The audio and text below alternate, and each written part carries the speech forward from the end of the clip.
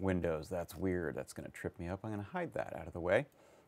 So moving forward, hello, hey Connor McCarter and Bill Ferguson over in the YouTube chat. That's the other chat that I keep an eye on. So if you're not able to do Discord, which I think some people can't for various reasons, then maybe head on over to the YouTube chat. Pop in there. All right, I'm going to move forward with this, which is our jobs board at jobs.adafruit.com. If you're looking for work, you can head over here. That's what it looks like right there. That's jobs.adafruit.com. It doesn't cost anything. Doesn't cost anything to go and look for work. It doesn't cost anything to post a listing if you're trying to fill a position.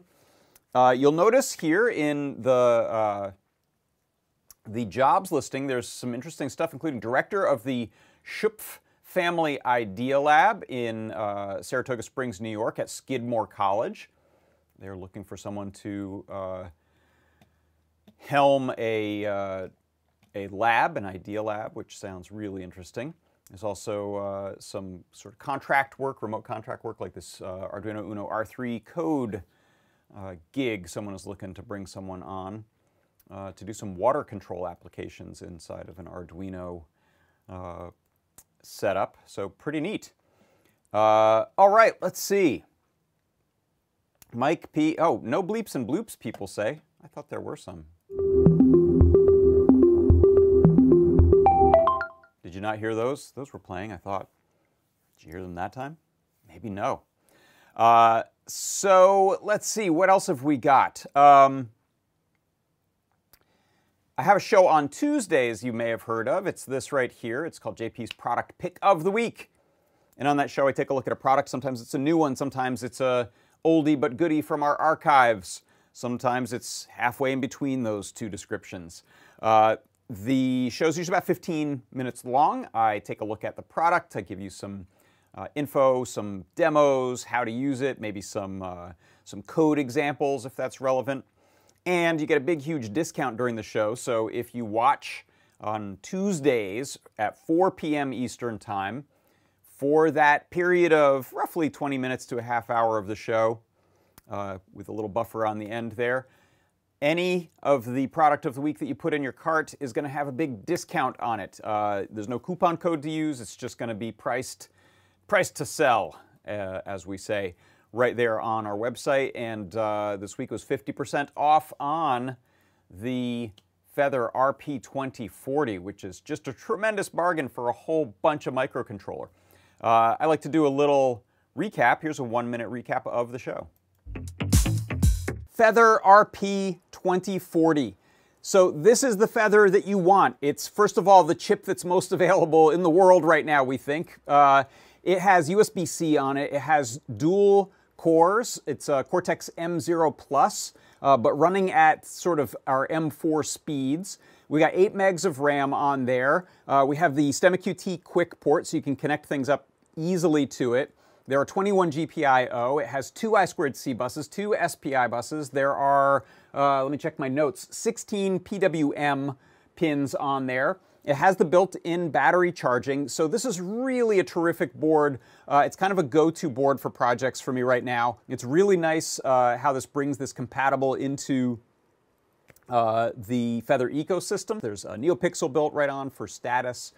So really terrific board, one of my favorites. It is the Feather RP2040.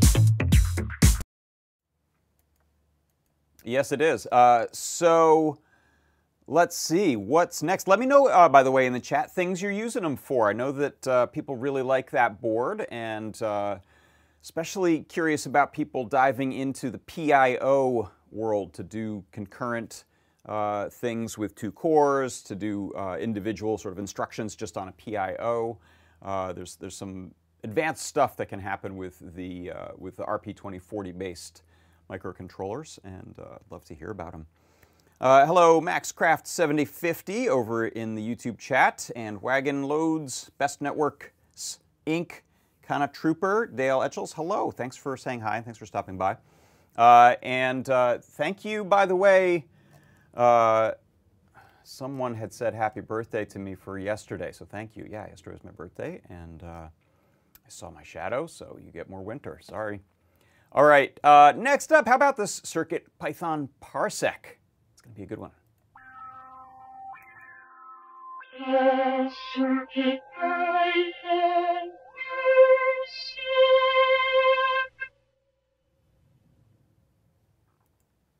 Okay, so let me get set up here, and then we'll get moving with this. Here we go. For the CircuitPython Parsec today, I wanted to talk about using dictionaries inside of CircuitPython. So a dictionary is a type of a data structure, sort of like a list, but the really neat thing about it is that we can ask for values associated with certain keys. So what you'll see in my code here I've actually named things for what they are. Dictionary is, inside of these curly brackets, these different pairs of things like the text string blue, and then it has a related value, which is a color value here, these numbers in parentheses.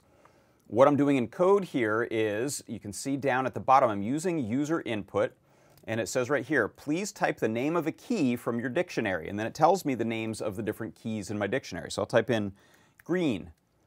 It says your entry matches a key in the dictionary.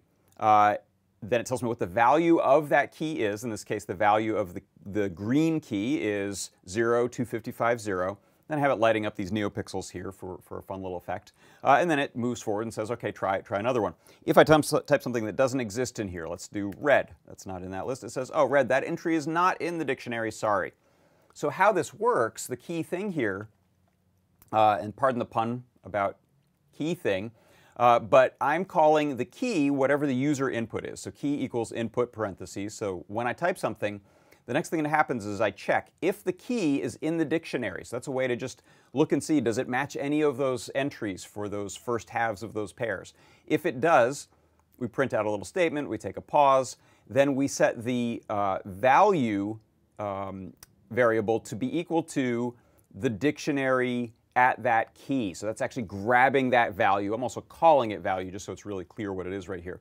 Then I print off a statement to let you know you've done the thing, fill the LEDs with that value. So in that case, when I typed in, let's do blue, it looks through the dictionary. Are any of the keys named blue? It finds one, and then it sets that thing called value to be the value of the blue, or the blue key inside of the dictionary. In this case, 00255, and then it lights up our LEDs. So it's a really nice way to work with a data structure, calling things by name and then getting their values returned to you.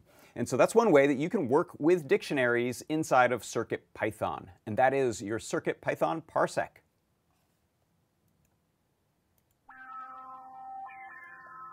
CircuitPython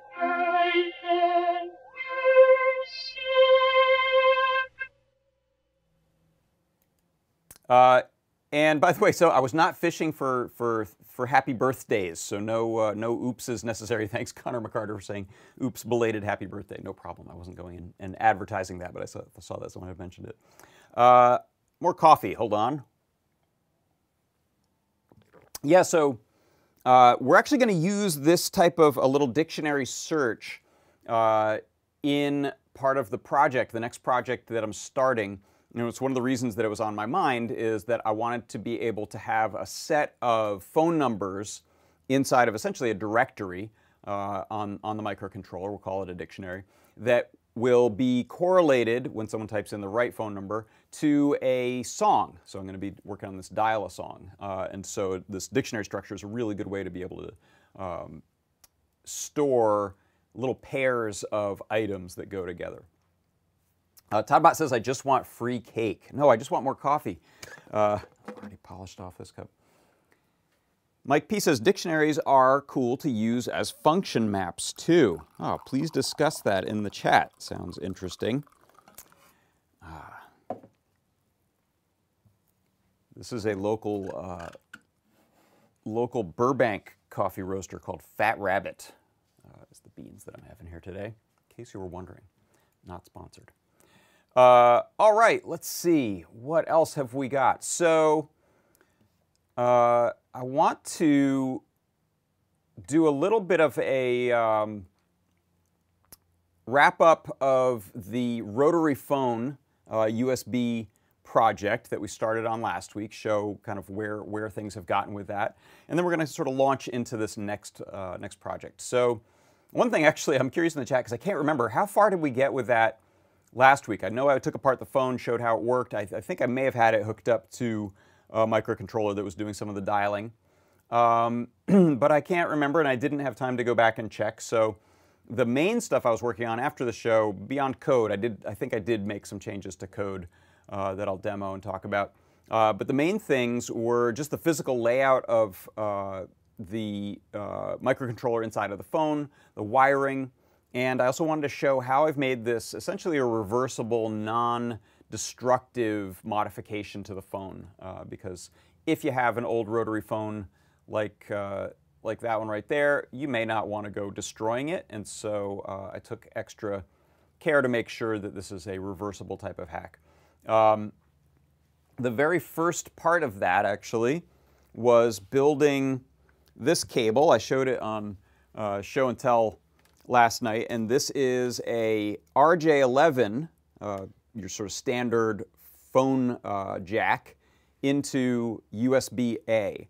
And that's because I'm using computer on one end, microcontroller that's inside of the phone on the other. And rather than just running a running a USB cable into there, it's USB-C in this case, and needing to either drill a hole or bypass some stuff, I wanted to use the existing jack. So part of this was actually building this cable by paying attention to which wires were colored what in the different standards, and then running that into the phone. So let's go ahead and actually jump over there. And we will pull this apart to take a look at how I've hooked things up. Let me turn on the light over here. And then that'll be perfect because I need to start documenting some of that, some of that build process for the guide. So I actually am going to work on that after the show, and so I'm in need of taking it apart right now. Sometimes, as you know, I've told you, I document things by taking them apart and then just reverse the order of the photos. But instead, this time, I'll be taking this apart here on the show, and then I'll put it back together and document it later. Oop. Some of the build included shaving a little bit off of the PVC insulation on this cable to fit the USB DIY jack that we have there. Okay, so one second. What I'm going to do is bring up my Discord, if it'll allow me to, just so I can keep an eye on the chat. There we go. Get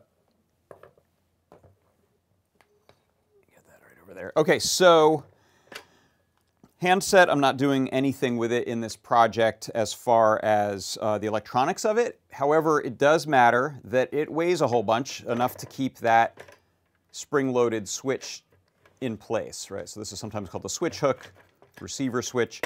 So that switch being down in that state, I'm using this as a switch to turn on and off the USB HID protocol of the microcontroller. So what I'll do is, I'll demo this here. So let me go to Notepad, and I think you've seen me demo this a bit before, but there we go, one last time. You can see I've got various phone outlet parts sitting here.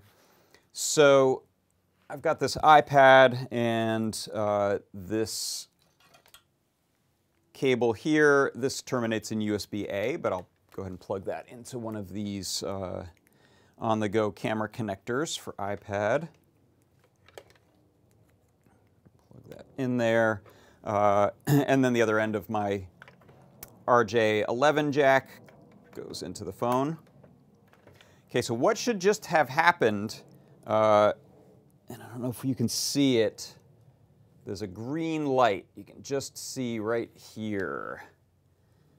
So that tells me that the microcontroller is on, it's got power, and if it's in its non-USB state, the NeoPixel is green.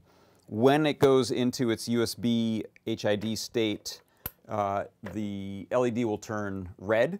So I can see that from under there as sort of a diagnostic, but I probably don't need to, because what should happen is when I lift this off the receiver, it will do it'll set a variable in the boot.py file, and then it'll set a microcontroller reset so that when it restarts, it looks at the boot.py file and it says either I'm in the mode where I'm going to turn on USB HID or I'm in the mode where I'm not.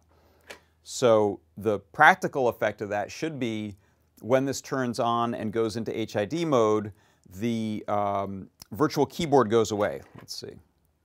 Let's see if it started. Maybe it didn't. Let me restart this.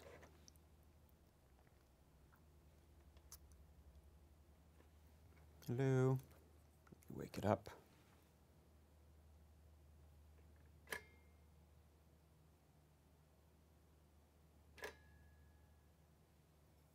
Give it a moment.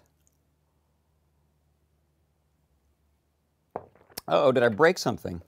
I hope not. I see green LEDs in there.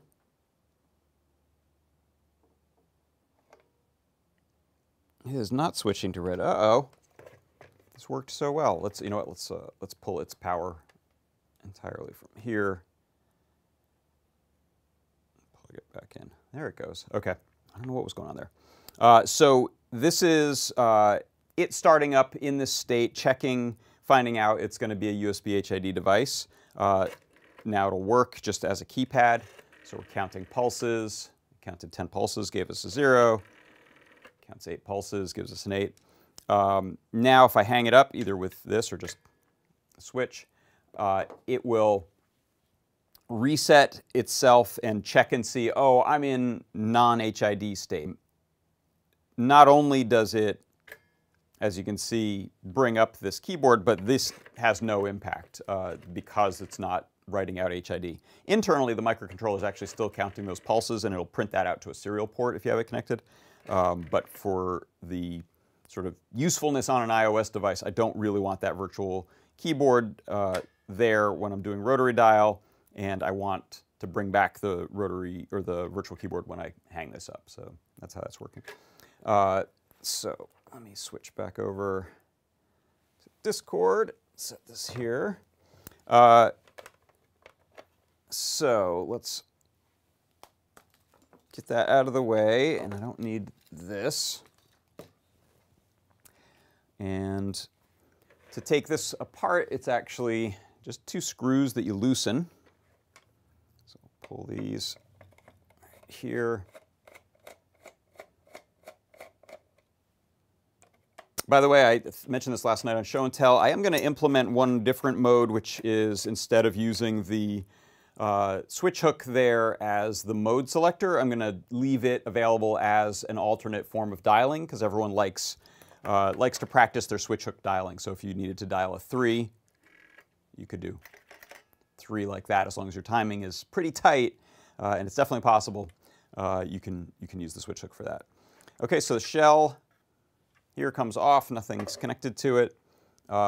And so here are the key things before I pull the dial off for you to look at. Here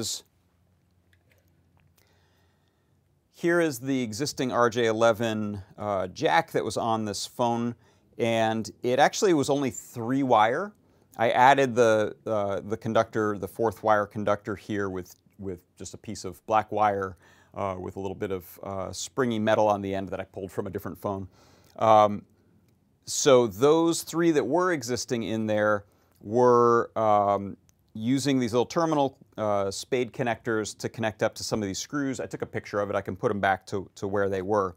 But that means I'm essentially bypassing the entire sort of transmitting block here that has some of the phone's electronics that are usually powered by like 40 volts AC. So we're ignoring that, and this is running essentially straight to the microcontroller, almost straight to the microcontroller, as a HID, or rather as a USB cable. So it's 4 conductors. It does the data plus, data minus, ground, and VCC. And then everything else is the wiring that comes from the dial itself is going to the microcontroller so that we can read the pulse pin. There's one switch on here that's closing and opening, and the switch hook. So those are a couple of sets of wires that I've connected to the microcontroller indirectly. And so the reason I did it indirectly is I didn't want to cut anything. I didn't want to solder anything directly to the board. So I used a barrier block, which is a very similar type of screw terminal as what you see already in the phone here. And let me just loosen this. And this is clipped in with a little mount like so.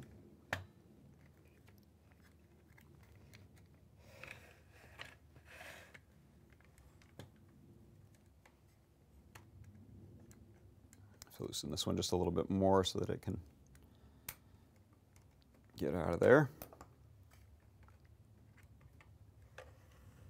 Okay, so the dial always had these 4 wires coming off of it, and those, you can see actually 2 of them are still going to the phone's original, these 2 white wires. Those are the, essentially the switch that is normally open and it closes as soon as you start dialing. That's the disconnect that tells the, cuts the speaker that you're listening to in the handset, so you're not hearing all that loud dialing noise. So that switch I've left alone. That could be another one, interesting one to use for something, but I'm not. And then the blue wire is headed to my microcontroller. There's the little KB2040. And like I said, everything, all the wiring I've done here is this little barrier block. So you can see my RJ11, the 3 original cables on there, the green, red, and yellow that normally go somewhere over here. They come up to this block, and then I have some wires running to my KB2040 that I've soldered in place. And then here, I matched the colors of these. So these are the 2 blue wires coming off of the pulse dial. Those just run to 2 blue wires that are going to ground, and I believe I'm reading that on the RX pin. And then finally, the switch hook here, I've screwed in a couple wires to where that connects inside of the phone, going to these white and black wires on the terminal block or barrier block, and then those are going to another ground and pin 2. And I could have ganged up some of these grounds, but I just wanted to keep it sort of one-to-one and clear. So that, thankfully, I could cut this down if I had to, but that block actually fits kind of perfectly right in this little space right here. Everything still functions mechanically as normal. There's space there. I haven't mounted this. There's actually not no mounting holes on the KB2040 since it was designed to just be soldered down onto keyboard PCBs. So I've just put down a piece of black felt here, sticky back black felt, to keep this from having a short on anything. I could improve this a lot. Maybe put some Kapton tape back there and mount this with a zip tie or something else to some of these holes in the bottom of the phone that aren't used for anything. Excuse me. The RJ, sometimes I think these are given like the name RJ8, is the usually 2-wire, is that right? No, usually 4-wire, but I think it's a smaller plug, narrower plug for the mic and the earpiece. Those could be used for something as well, so we're going to look at that on the upcoming project using the microphone or the speaker, probably the speaker, by wiring in through there. So, but that's another interesting part there. And then lastly, people ask about the ringer on these, and that's actually a really, it's a tricky thing. So this is a, I think the ringer voltage goes from 60 volts to 80 volts, and it's a sinusoidal, it's like a pair of sinusoidal signals that the phone company would send down the line that would trigger I think this is a dual coil, and so it would magnetically pull and push this little clapper here. So it's nothing that you can just send 3 volts to or 5 volts to fake it. So I might look into building. There's some good square wave circuits out there and boost converters that people use to ring these, especially in theatrical settings. If you look, there's like a sort of homemade looking $100 gizmo you can buy that is a phone ringer for theatrical stuff. And those will usually just ring while you hold them and stop ringing when you release. So then they also sell like a second box that has the timing that's the 2 seconds on, 1 second off, or maybe vice versa of an American ring, and it's different in different countries. So anyway, that's like a different thing that I'm not handling. But just in case you were curious, one of the reasons is that yeah, there was a lot of voltage going down the line is still with the POTS, plain old telephone system.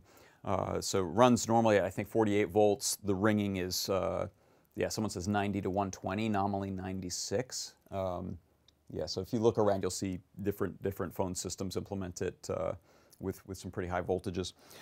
So this one I will be documenting, so you can go out there and find an old phone in your closet and build one of these if you want. I'm just going to set a couple pieces back there so it's not too big of a mess. And get this out of the way, and then I'd like to start talking about our next project. So I'm going to move that one right there. And we'll head over.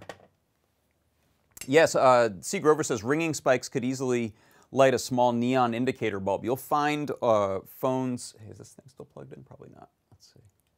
Yeah. You will find phones in the, I think in the 500 series era, and definitely in the 2500 series era, that had a big neon indicator bulb, like a stove indicator type of bulb. Maybe, I don't know if they were 12 volts or what, 30 volts, but you'd find them in these beautiful domed refractors, usually red, so that it could be seen.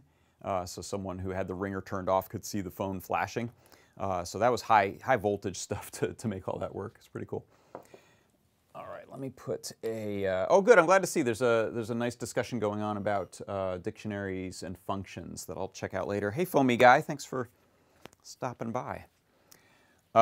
So the next project is highly related because it's sort of unavoidable once you start looking at the 500 series phones to then think about the evolution into dual tone multifunction or touch tone dialing, which is usually some kind of a keypad like this.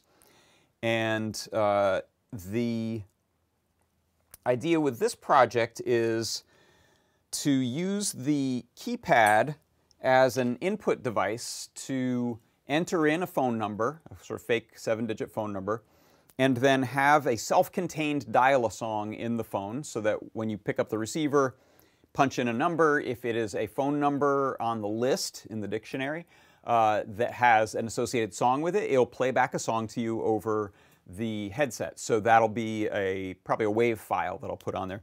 And heavy nod to They Might Be Giants, who pioneered way back in, I guess, the mid-'80s, a dial-a-song service where you could call up a phone number and get a song played to you.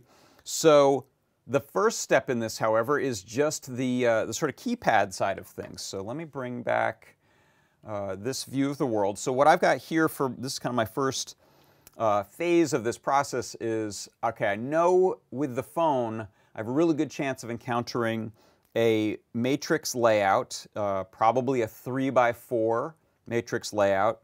A lot of phones are actually a 4x4 and they hide the right row of them, which were A, B, C, D, I think. And actually Adafruit sells a keypad that has that layout on it.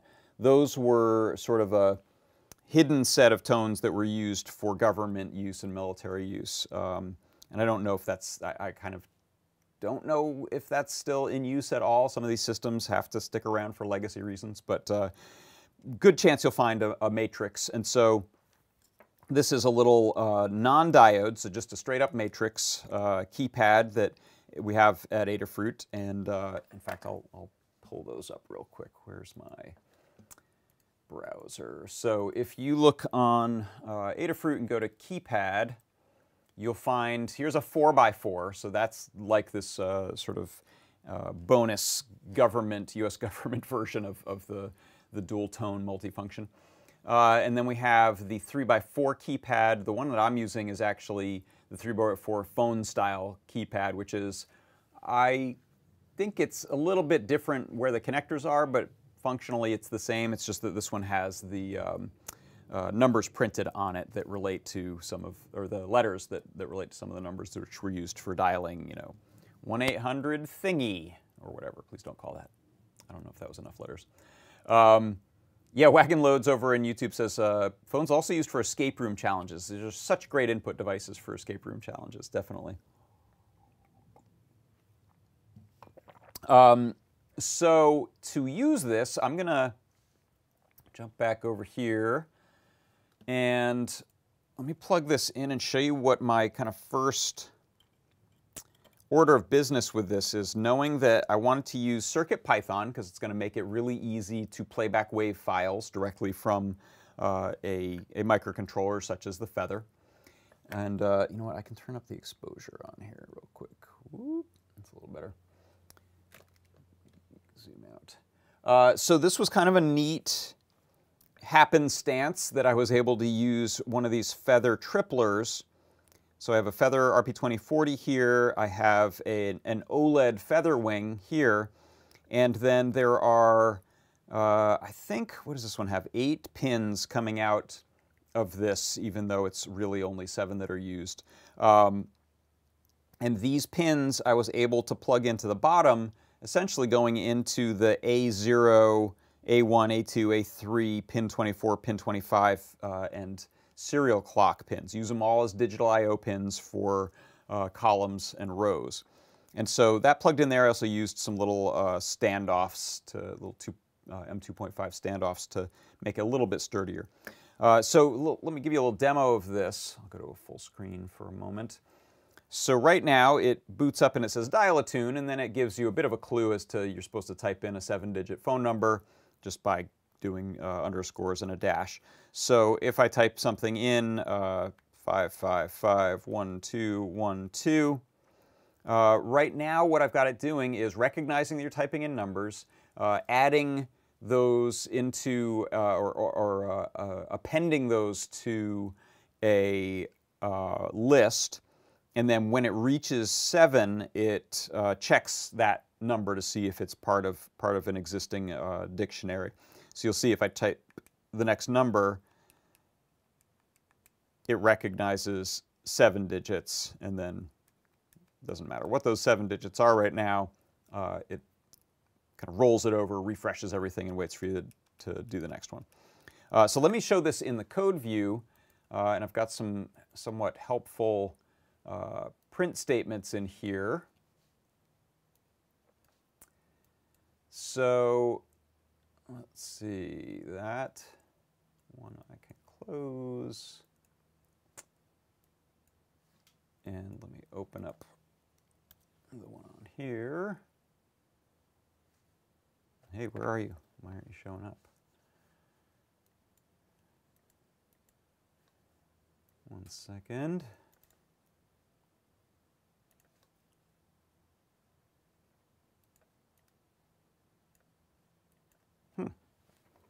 I'm going to unplug it and replug it because that board didn't show up. All right. I wonder if I have a, maybe try a different USB cable.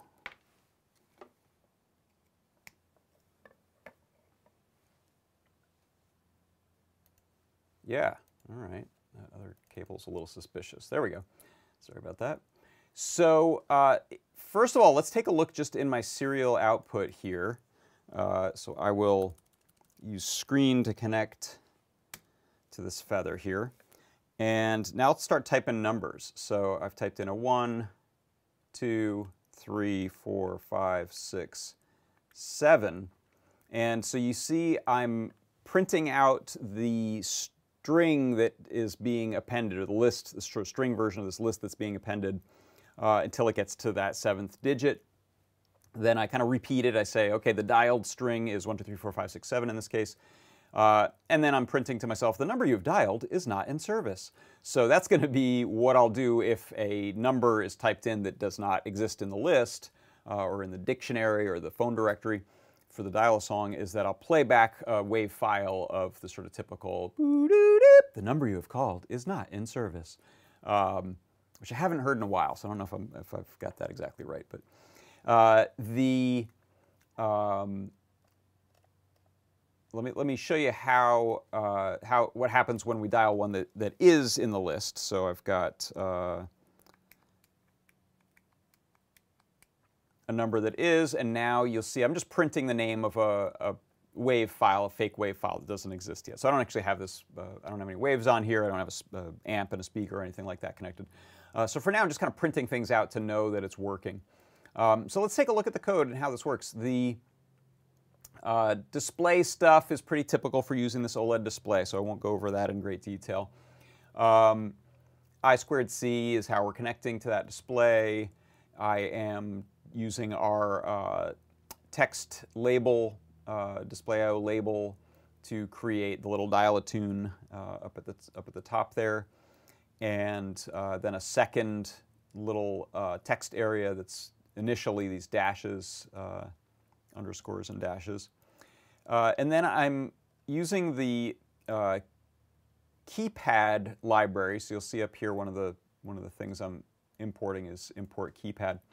So the keypad library is being created, the object km for key matrix equals keypad.keymatrix, and then you specify the rows and the columns. It doesn't actually matter which you put first, as long as you name them that way. So row pins equals board pins A3, D24, D25, and serial clock, and then the column pins are pins A0, A1, and A2.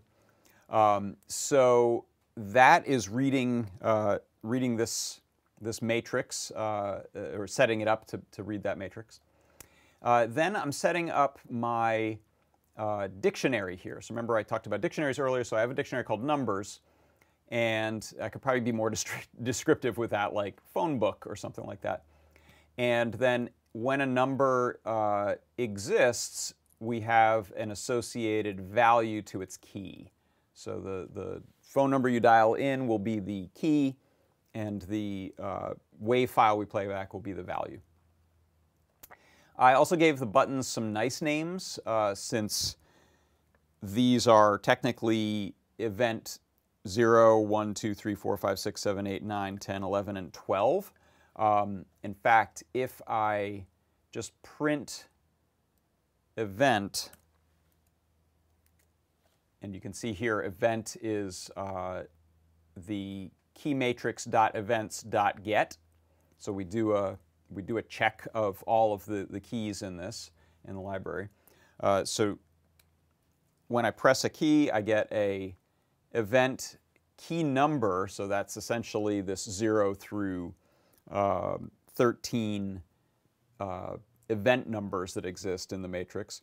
And when I release, I get a released value of that same key. So you can see this is neat because we can type for other uses, not for the one we're doing here. We can press a 4, press the 3, release the 3, release the 2, or rather. So it knows this sort of edge detection of if you've pressed something or released it, which is useful. Not in this project, though. I don't really need it for much.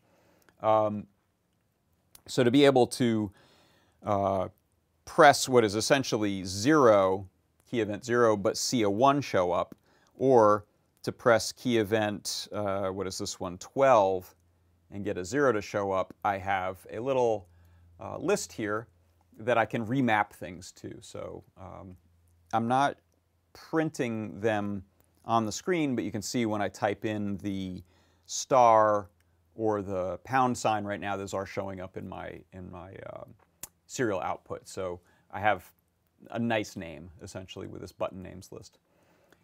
Then I have this variable called digits entered, and that's what's keeping track of, have we gotten all the way through the 7 digits of a phone number yet, and then we do stuff when we've reached that limit. Dialed is the list of the digits that are being entered. So this dialed equals brackets thing means it's essentially a list that has nothing in it to start with. And then as we press things, we're going to append to that list and build that list up to be 7 digits long. Right now you can see I'm not doing much of anything with these star and pound keys, but I may end up using those for stuff if we have an operator saying something to you. Would you like to play the song again? Press star to continue, that kind of thing. Then I'll have those available as sort of little additional functions. You could get ambitious with this. I'm going to make it fairly simple, but you could say, you know what, I want to do stuff like if I'm holding down star, I can cycle between A, B, and C, and the number 2, A, B, C, 2, and that sort of thing. You may remember that from your flip phone days of being able to toggle through those letter options and then maybe search for a song by name or something like that. I won't touch that, but that'll certainly be possible for someone who wants to. And then here's what's going on inside of the main loop. First, coffee.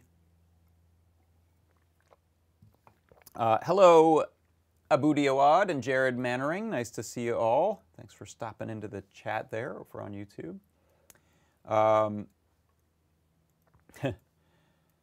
See, Grover's amused to see Jenny at the top of the list there.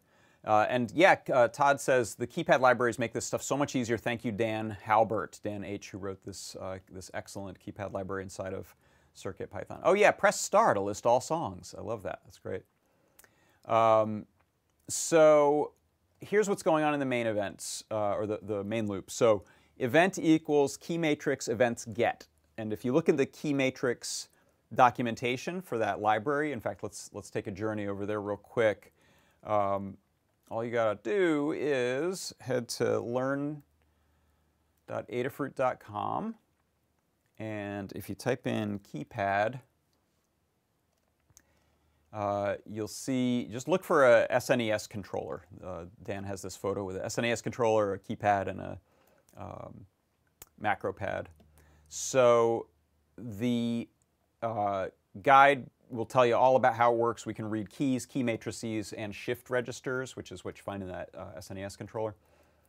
It talks about a simple setup for just checking for key presses, like a GPIO pin.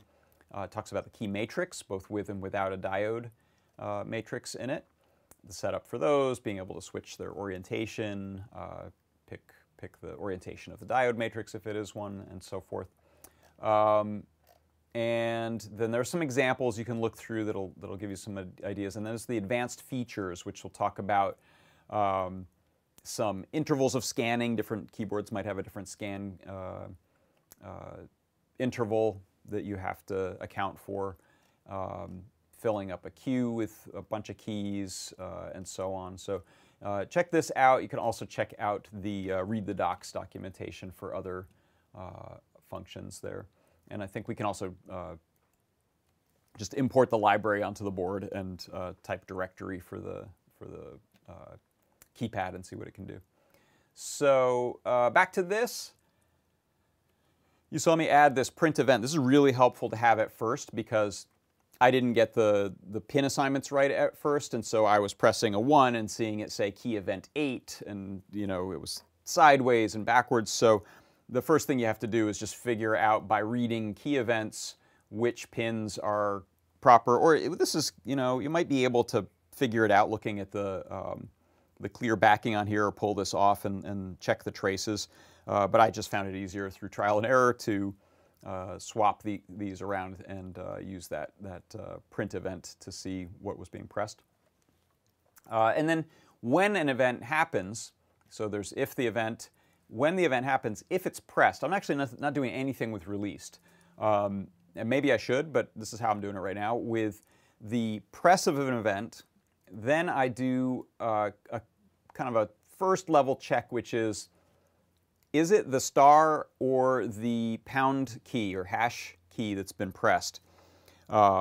So either of those, it's only going to do what's inside of this loop first. So if the event is pressed, if the event is either key number 9 or key number 11, so I was saying that wrong before, this is 0 through 11. If we are pressing either of those, then all I do is, if it's key 9, the star key, I run this pad clear function, which right now doesn't do much. It just prints out a little print statement for me here. So that doesn't count to our total as we're adding up towards 7. It doesn't put anything on the screen because after this runs, the next thing at that level is repeat the whole loop. And same with this. So these kind of don't contribute to the rest of the stuff. So what the rest of the stuff is, any other key. So 1 through 9 and 0. If the digit that is entered is, or rather, yeah, if the digits entered variable or list is, yeah, it's a variable, it's not a list, sorry. If that is less than 7, then that means we're going to add a number to this potential phone number. If it's up to 7, then we know we've entered a phone number. We do other stuff. So this section right here, this is all just about building up the list of the full phone number. So if the event is a key number less than 9, so event key number less than 9, then it is these right here. And in those cases, I just append that event key number plus 1, since this starts at 0. So if I press this event 0, it's actually a 1 that gets added to my dialed number list. So the dialed number list is what you see growing there. So 1, 1, 1, 1, 1, 1, 1, 1, 1. And in fact, I'm going to hide the event print here real quick. So I press a 1, and another 1, and another 1, or something else. So that's building up that, that list. So I add to that. If it's a 10, then I just type in a 0. So you can see there I'm correlating to a 0. I create a string, which makes it easier to do things like print to the screen here. So this dialed string equals a empty string plus join string n for n in dialed. So each item in that dialed list becomes essentially a character in this string. Then the number text area OLED display grabs and prints this dialed string that's being built up, appended to. And then I'm also printing it down here in my serial output just for me to see. I don't need that print statement. In fact, none of those print statements go to this screen. Those are just for debugging right now. And then the digits entered equals whatever the digits entered is plus 1. And so that's how we go from 0 up to 6, which is the 7 digits. So if the number of digits entered is 7, then I'm sure there's a neater way to do this, but I wanted to add the hyphen in there. So I'm just doing this messy iterating through each item or each index in the list until I get to the third number, then I put in a hyphen, and then I put in the remaining 4. So I'm sure there's a cleaner way to do that that I'll have to look at later. Same thing here, the dialed string gets printed. And then here's the check. So remember earlier in the CircuitPython parsec segment, I was looking at checking for a key inside of a dictionary and then returning the value. So my dictionary in this case is numbers. And the key that I'm looking to see does it exist is this dialed string. So my dialed string in this case is 1112011. So it goes up here, it checks this dictionary. Are either of these entries, do either of these entries have a key that is 1112011? They do not.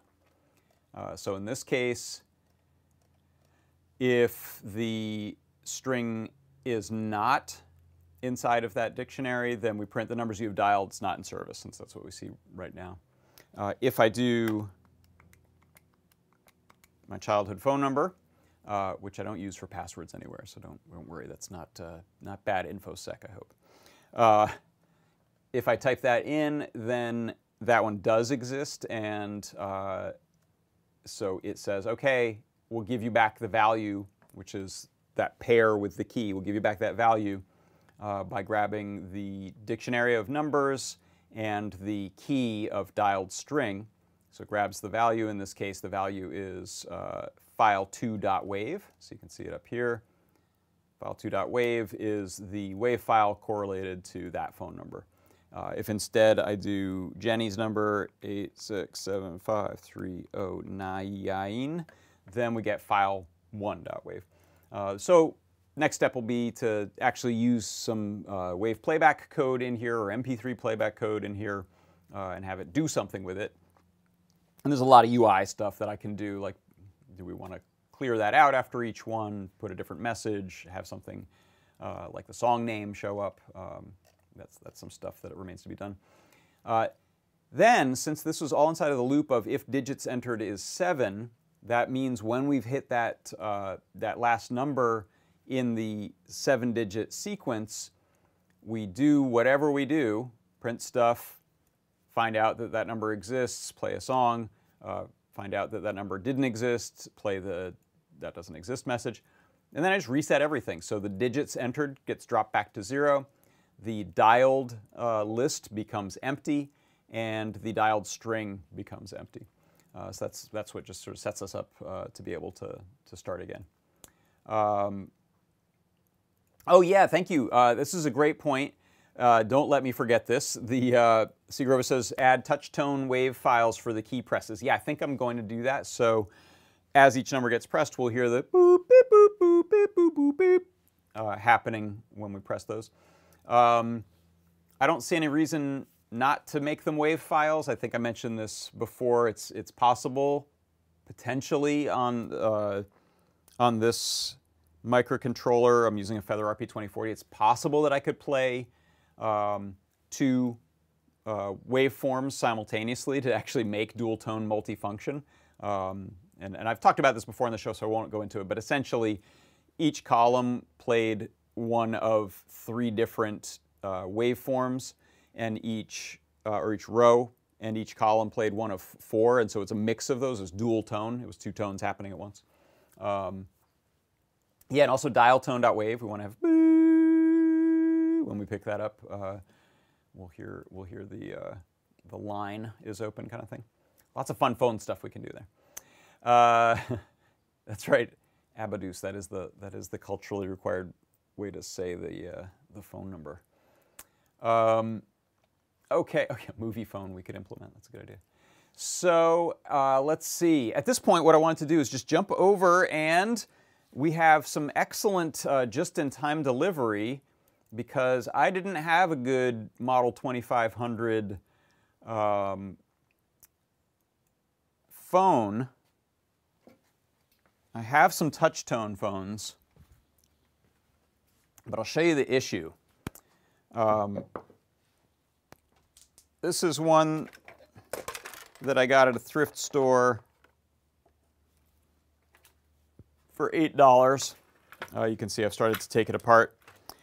So this is probably, I don't know, modern-ish. This might be in the last 10, 15 years phone, AT&T 2-line phone. It was probably worth a good bit of money when it originally came out.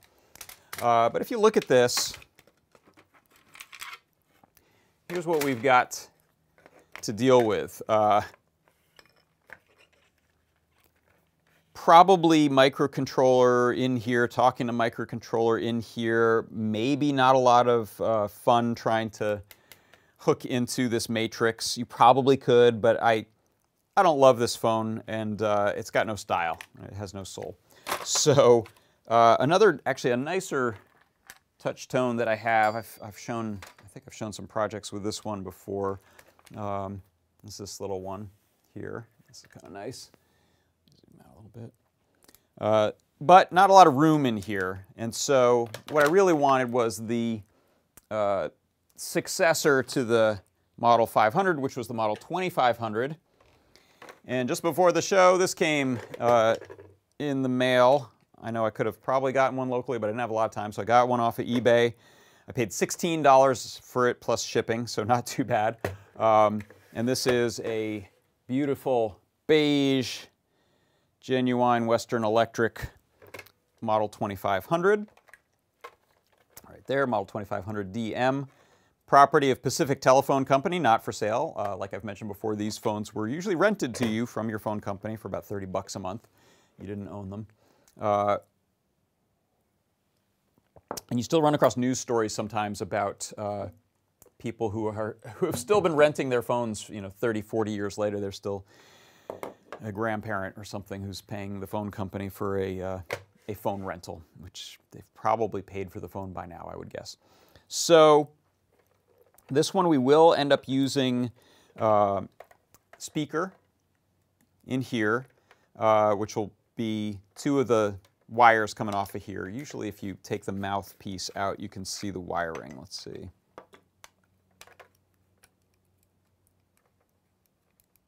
So there you can see is the jack running into it. And then you can even tell, thanks to the color coding, there's a red and a black, looks like, running to this mic, and there's a white and a green running up to the speaker in here. So hopefully I'll be able to drive that using just one of our little Class D mono amplifiers. We'll see. I don't know what the specifications are for these speakers up here. Oh, it looks like, yeah, okay, so you can see they usually stuffed some batting in here, synthetic batting or cotton batting. So some batting in there. I think that mostly just keeps these wires from rattling around and gives it a little bit of a deadening of sound. So there's our speaker. If anyone wants to do some research on that, based on those numbers on there, or if someone just knows off the top of their head what would be a good amp to drive that with, that'll be part of that. Yeah, and the contrasting brown faceplate, isn't that gorgeous? I love that. It's pretty clean too, it's in pretty good shape. I can take off the faceplate there just by lifting up this clip. There's like a little metal clip that's spring-loaded, and once you push that upward into the phone, you can pull this off. I don't know why they made that easy to pop off. It seems like it was for the purposes of changing this out rapidly before you brought it to a customer or something like that. But nice molded, colored, it's not paint or anything, nice color molded plastic. And it has a little clear protector there for dropping in a piece of paper with the phone number. It's usually what you put in there. And these often got little stickers stuck on them with like 911 when that was first introduced, or choking hotline or something like that. You'll see that a lot on phones.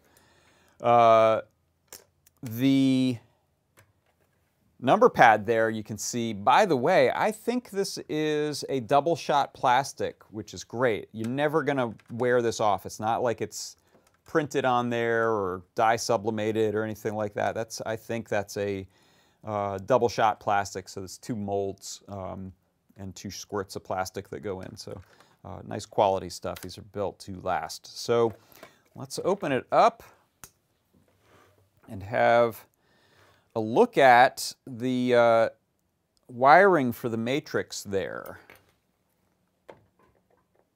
I have not opened this phone yet, so anyone's guess what we're going to find inside. I need some torque on this screw.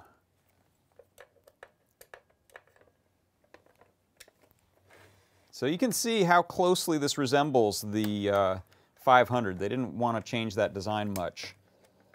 Really, they were taking a device you were comfortable with and introducing this touch tone dial pad technology, but leaving the rest of it the same, including the ringer here. And actually, that's something I haven't played around with. I need to build a ringing circuit, like I said. I don't actually know what that changes, what that volume, if it's a dampener or what. What is that? It's a big mechanical knob for the volume, and I don't know if they're just dampening a bell or what. I don't think it changed the frequency. All right, here we go. Moment of truth. I don't don't see any little animals or anything in there. That's a good sign. Hey, this is pretty clean. Not bad. Let's set that right there.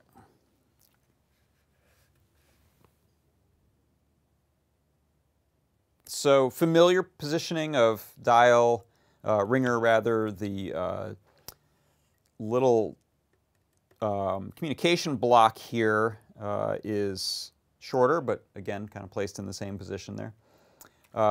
C. Grover says a mechanical dampener usually. Let's see. It looks like it rotates that bell there, which is funny. How that quiets it, I don't know. I believe you that it's a mechanical dampener, but I don't know how that would dampen it. Is it just further from the clapper? I think it is. Yeah, this thing is, isn't that funny? This is actually offset a little bit, and so the dampener, this one bell is getting further or closer. Weird. So what we want to do, boy, it's really cool how similar this is to the 500.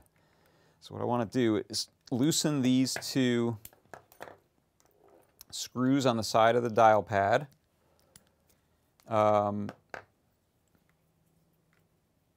And see if it'll clip out.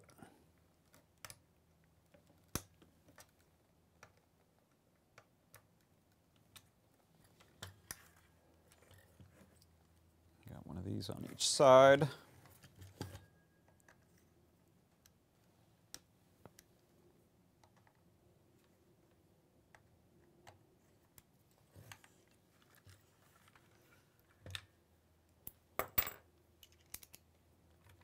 I think, one question is, did any of these have different color keypads? I think they did, because I think I've seen all black. We had all black. I think there are red ones where the numbers are red on it, but then I think maybe this gray went on a bunch of different, I don't know if they color matched the tan or the white. They might have all had gray in there. Okay. So next phase of the operation, you can see there is quite a bit more wiring headed from here to the rest of the phone than on the Model 500. There are, let's see if we can pull this. Ooh, that's taped down. Okay, so that'll have to be a little more careful with. And I'm not going to try to hook up to this today. I want to probe around. That'll be a little bit tedious to figure out what the row column matrix is. I also haven't looked this up online because I'm sure there are people who've gone before me to figure out what if it's any of these wires for the row column matrix, or how we tap into that, or if I have to dig deeper in. But interesting that we've got what look like some little switches here, and oh wow, yeah, look at this. This is a mechanical switching system, so I'm pressing different keys, and I suspect those are doing this, maybe they're doing the same disconnect of the earpiece, because you can see that there are contacts being made and broken here as we press. This is really cool. I've never dug into this keypad before, so this will be fun. C. Grover says, old phones are a great example of rugged consumer design, built to be abused, but used as a weapon in a few episodes of Perry Mason. Yeah, these are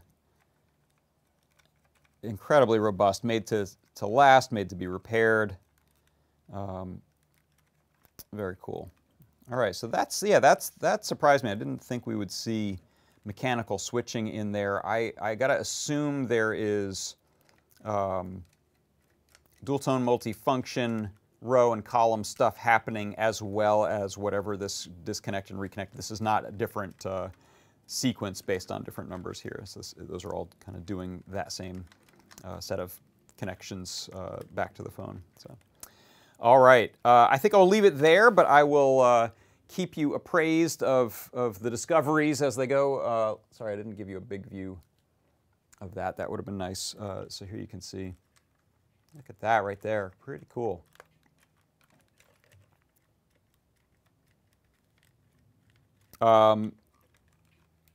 Yeah, so there's just two pieces of tape that are holding this little insulator plastic, which I don't know why I made it clear, to be honest. It's great that they did, but why is that clear plastic? I don't know. Maybe it was just the best plastic to vacuum form into this shape. It was clear. Maybe it was for maintenance, assembly, who knows? All right. If you've got experience with these, let me know in the chat, or if you found good guides to that. That's what one of the things I'll be searching next is how those are, how we can hook into that system and read those key presses. Yes, Wagonlows, you're right. Change the distance between the ringer and the bell. That's exactly what it does. That's very cool. Love it. All right, I think that's going to do it for today. Thanks everyone for stopping by to the workshop. Look in the next few days for the rotary phone USB numpad guide that I'll be working on, and then we'll be I'll be sure to post you on the progress with this as I find out more and get a microcontroller to read that. Thanks everyone for stopping by. For Adafruit Industries, I'm John Park, and this has been John Park's Workshop. Bye-bye.